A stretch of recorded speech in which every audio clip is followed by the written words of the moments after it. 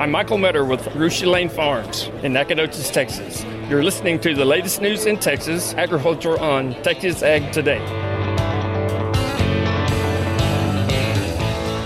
Welcome to Texas Ag Today, a daily look at the latest news in Texas agriculture.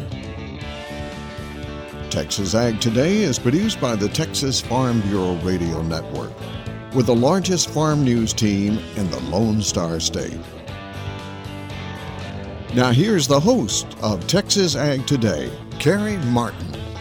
Hello, Texas. We've got another week rolling, and I've got another episode rolling for you of Texas Ag Today. So jump on in with me. Buckle up. Let's take a ride around the Lone Star State as we cover the most important industry in this greatest state in the nation, Texas agriculture.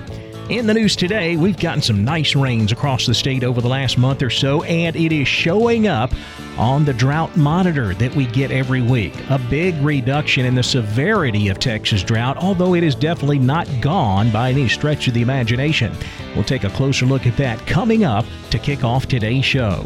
My name is Carrie Martin. I'm your host along with the largest and most experienced farm news team in the Lone Star State. And we're all standing by to bring you the latest news in Texas agriculture, from the piney woods of East Texas to the rocky ranges of the Trans-Pecos, and from the Panhandle down to the Rio Grande Valley. We are being told to expect very strong cattle prices coming soon, but livestock producers in the Texas High Plains are also being advised to consider protecting themselves with a special insurance policy. I'm James Hunt, and I'll have that story on Texas Ag Today. Major decisions to be made by farmers before the South Plains cotton harvest later this fall. I'm Tom Nicoletti, and I'll have that story on Texas Ag Today. This summer in Texas was brutal on people as well as it was on plants. Please join me, John Begnaud, as we talk about the beginning of fall soon to come. We'll have those stories plus Texas wildlife news and a complete look at the markets coming up. Rains over the last month have put a big dent in the drought situation here in Texas.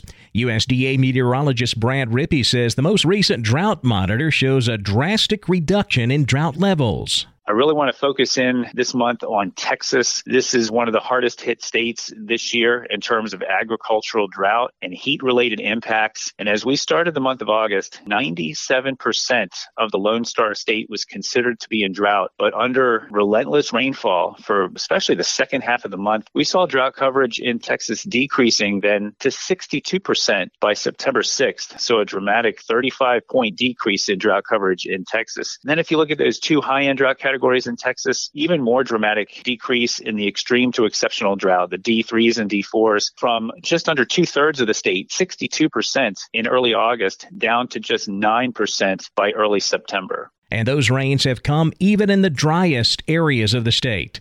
James Oliver is a cattle producer near Ozona in southwest Texas. We've been very blessed. It's been spotty, but if you were under the cloud, it's been good. One place is 1 inch to 2.4. Another place is in about 2 weeks of rain is 4.5 to 10 inches. So yes, we've been very fortunate. We've been blessed. And at least the rain came in time to grow some late season forage. We should grow some forage, and it should be pretty good quality. We've probably got another 1.5 to 2 weeks of true growing season, and it's really trying right now. It looks good. Obviously, it's not a drought buster, but it's going to give us a chance to get through the fall and winter, so it's kind of nice. Oliver says he may cull a few of his older cows soon to make sure he has enough feed to get through the winter. And those cull cows should bring good money, according to Texas A&M livestock economist David Anderson. He says the cull cow market took a hit with those record sale barn runs after the 4th of July, but prices are much better now. Well, it rebounded after that 4th of July, after the 4th of July when so many cattle went to market, particularly because of the extreme heat. In combination of lack of rainfall, prices rebounded. They rebounded back higher than they were last year.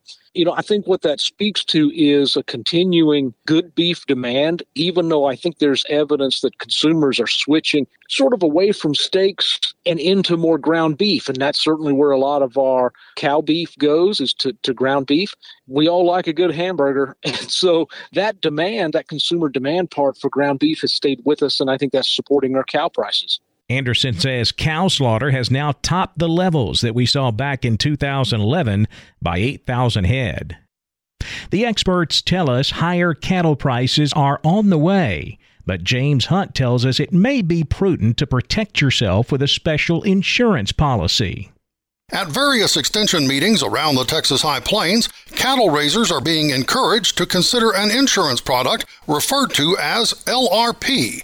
Among those advocating LRP is Rachel Myers with Myers Crop Insurance in Claude. LRP, which is the Livestock Risk Protection Program, is an insurance policy that we can write as insurance agents that essentially is putting a floor in cattle, whether that is unborn livestock. So if you're a producer that has not even started calving yet and wants to protect a price, out in the spring, if you are someone in the feeder market buying cattle to go on wheat, or just your cow-calf producer, we've got a product that we can go in and put a price floor under those cattle and help, just protect some long-term risk. And Meyer says visiting with an insurance agent about this price protection is a good idea for livestock producers, even though the cattle market is expected to be really strong over the next year or so. As we all know, even though sometimes things are predicted to go higher, we don't always see that happen.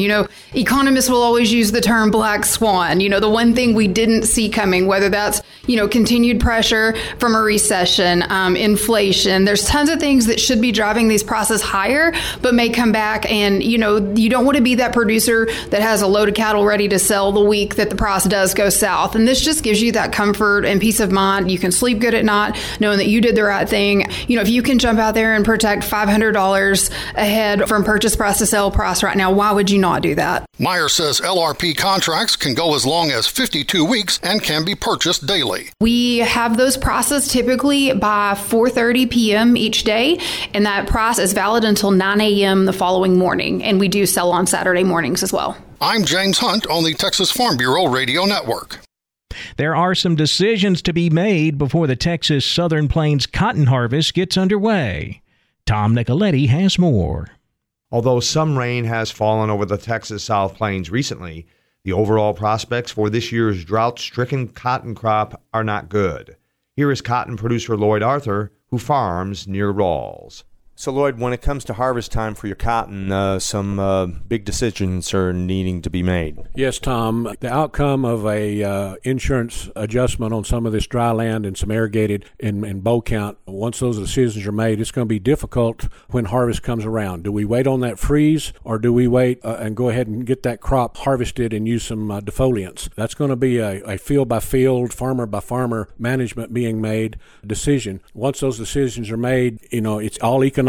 Harvest could be quick or it could be long and drawn out depending on what kind of decisions are made. Moving forward, the Crosby County farmer is optimistic that the recent rain and the hope for subsequent fall rains will be beneficial for the latter portion of 2022 going into 2023. Oh, yes, most definitely, Tom. It's a blessing looking forward because this area didn't have any grazing for last year. So we're seeing now the potential of getting some wheat sowed and having some areas in this area that future grazing for some cattle. A lot of folks in this area, like in Central Texas, have sold off their cattle because we didn't have anything. So we can see some of that coming back, hopefully, if we can get a wheat crop established. Plus, this rainfall is a benefit for next year's crop. It's going to get into that lower profile. Something that we did not have coming into 22 was soil moisture in the profile. Is it enough yet? No. We're a long way from getting where we need to be, but it's a great start. That's Texas South Plains farmer Lloyd Arthur. I'm Tom Nicoletti with the Texas Farm Bureau Radio Network. It was a brutal summer, but San Angelo horticulturalist John Begnaud says fall is on the way.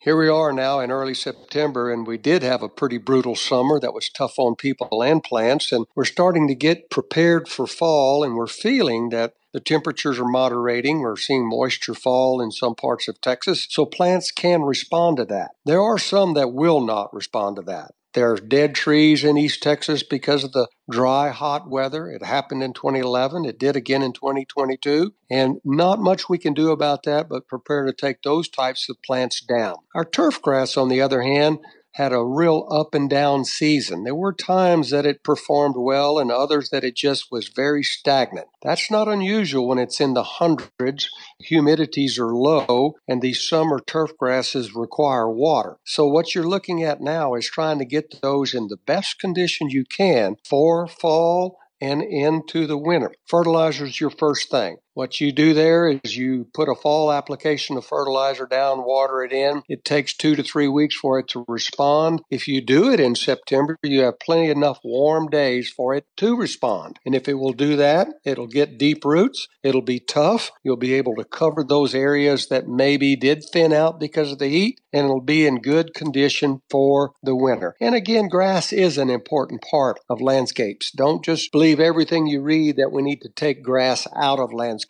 It's good for erosion control. It's also going to cool, especially urban areas, because of the urban heat environment that we see. There are a lot of benefits to turf grass, not to mention the pleasure we get from seeing grandkids play in it. So keep it as healthy as you can by going into the fall. Remember, don't cut it too short. It likes to be on the tall side going into winter. And the deadlines. It's getting a little bit late to plant St. Augustine and Bermuda, which are southern grasses. So you might have a month in most areas of Texas to get it in and established before winter comes. Reporting from San Angelo for Texas Ag Today, this is John Begnaud. Early Canada goose hunting season is now underway. I'm Jessica Domel, and I'll have more coming up on Texas Ag Today. And horses have a lot of different facial expressions. Texas veterinarian Dr. Bob Judd has more on that coming up next, right here on Texas Ag Today.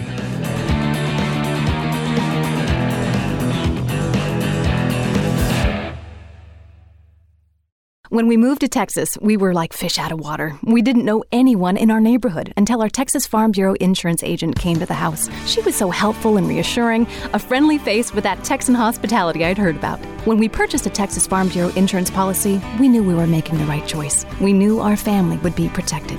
Visit Texas Farm Bureau Insurance today at tfbinsurance.com to find an insurance agent who's a true neighbor. Coverage and discounts are subject to qualifications and policy terms and may vary by situation. We're keeping you informed on everything happening in Texas agriculture on Texas Ag Today. Horses have a lot of different facial expressions, and Dr. Bob Judd says we can now interpret what some of those expressions mean.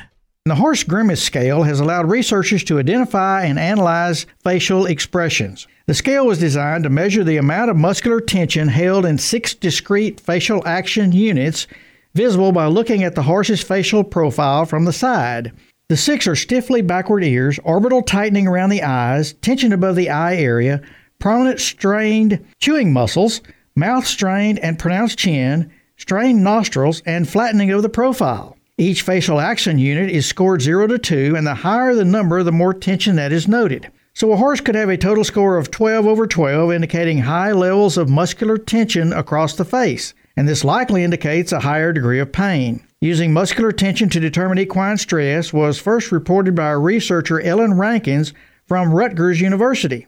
The masseter muscle is the main muscle that closes and opens the lower jaw, and it is primarily on the side of the horse's face. By using surface electromyography, this muscle was found to have significant changes in test results when the horse was under stress. The Horse Grimace Scale was tested on 8 geldings to determine levels of stress experienced in a program for veterans with post-traumatic stress disorder, or PTSD. In the study, 4 horses were involved in the program, and the other horses were used as controls and were not involved in the program. Photographs were taken of the horses' faces before, during, and after the program. We know that equine-assisted programs help humans, but there was a concern about stress on the horses. The study showed that using horses in equine-assisted programs did not cause stress in their lives. I'm Dr. Bob Judd. This is the Texas Farm Bureau Radio Network. Early Canadian goose season is now underway. Jessica Domel has more in today's Wildlife Report. Early Canada goose hunting season is now open. The season opened on Saturday for the East Zone and will run through the 25th. The regular light and dark goose hunting season doesn't open until November, but Kevin Cry, waterfowl program leader for the Texas Parks and Wildlife Department, says goose hunting will likely be best in areas with more available fresh water. Especially places like the Texas Panhandle. Those birds have really, really adapted to humans as of late, and most of their roosting overnight and during the day is now occurring inside city limits of the larger cities and even the smaller cities. Almost every single town in the High Plains has a city park or an affluent pond or something like that they can go in and get that protection and sanctuary, and then still fly out to the fields twice a day for food. And so in parts of the state, it's kind of been drought proof because there's always available water in those urban environments, like in Lubbock and Amarillo and Plainview and Hereford. There's a bunch of birds that stay inside the city limits. Areas that are still feeling the impacts of the drought may see fewer birds than areas that received more rainfall. That's going to be extremely impactful for Texas goose hunters if there's not abundance of available waters. Fortunately, many areas have seen rain over the past few weeks, and that has improved waterfowl habitat. During this early Canada goose hunting season, the daily bag limit is 5 birds. Legal shooting hours are 1/2 hour before sunrise to sunset. Again, this early Canada goose hunting season is only for the areas in the East Zone, that is east of Bowie, Fort Worth, San Antonio, and Laredo. A map of the exact zone is available in the Outdoor Annual and on OutdoorAnnual.com. The regular goose hunting season opens November 5th. For the Texas Farm Bureau Radio Network, I'm Jessica Domel. Live cattle, cotton, and corn all started the week higher in Monday's trade. We'll take a look at all of Monday's livestock, cotton, grain, energy, and financial markets coming up next. Keep it right here on Texas Ag Today.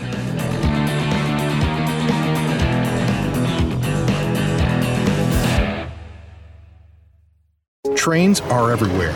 You should always expect one, even on private property.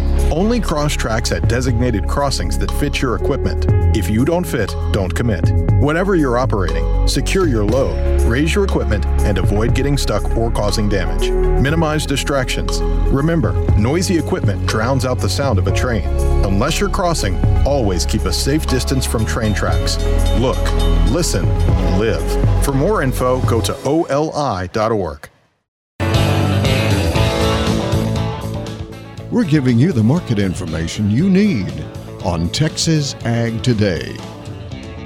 The cattle complex went in different directions to kick off the week in Monday's trade. Live cattle closed higher, while a higher corn market put pressure on the feeder cattle market. October live cattle up 7, closing at 145.75. December up 37, 151.35. February live cattle up 20 at 155.55. Feeder cattle lower, with September feeders down $1.47, 181.52. October feeder cattle down $2.45 at 183.12.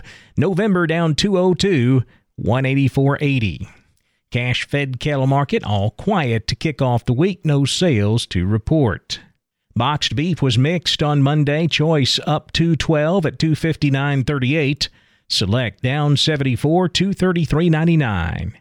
Now let's check the auction barns. We're walking the pens with Larry Marble.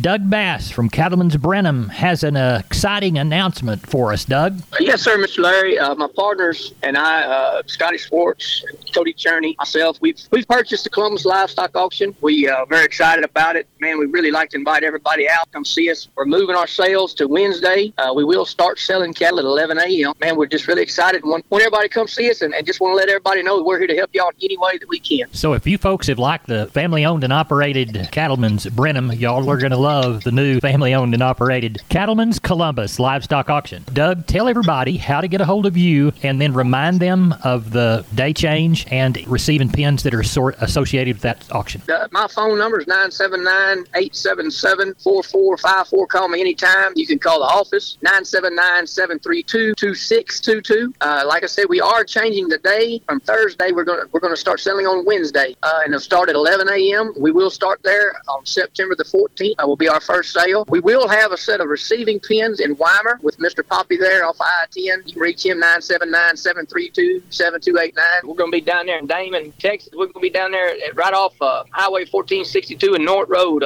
We've got a set of pins there with Jeremy Baser. And if y'all need to get a hold of Jeremy, you can call him at 979-799 5693. I've been on the line with Doug Bass from Cattleman's Columbus Livestock Auction, his new endeavor, along with the original Cattleman's Brenham. Now the new owners of Cattleman's Columbus. Of course, they're located out there at 2000 Reese Lane. Their mailing address will remain the same, P.O. Box 1059, Columbus, 78934. We appreciate you giving us the information, and we're proud for you and wish you all the luck in the world. Yes, sir. Walking the Pens, neighbors, thanks for listening. I'm Larry Marble. We'll be back tomorrow right here on the Texas Farm Bureau Radio Network. Good day. Thanks, Larry. Back over to the futures market now, where lean hogs finished lower on Monday. October hogs down $1.30, 91.87. December hogs down 35 cents at 82.77. Class 3 milk was higher. September milk up 9, 19.88 a hundredweight. October milk up 70 cents at 21.63 a hundred. The cotton market closed higher despite a very bearish USDA WASDE report released Monday morning. USDA increased the 2022 cotton crop after that big 3 million bale decrease back in August. They upped it by 1.26 million bales to 13.83 million. Domestic carryout jumped 900,000 bales, now sits at 2.7 million bales. But despite that bearish news, the market ended up closing higher. December cotton up 87 points, 105.71. The March up 92 at 102.37. December 23 cotton up 96 cents, 83.93 cents. The corn market got a boost from that USDA report. They reduced U.S. ending corn stocks down from 1.38 billion bushels to 1.219. They also reduced the planted acreage number, dropped it by 1.2 million acres. So that helped to boost corn prices. September corn up 13 3/4, 7.12 1/4. December corn up 11, 6.96 3/4. Not much movement in the wheat market, especially the hard wheat market. It closed mixed with July Kansas City wheat up 1.5, 9.17 3/4. But the soft wheat market did drop lower. July down 8.5 at 8.75 1/2.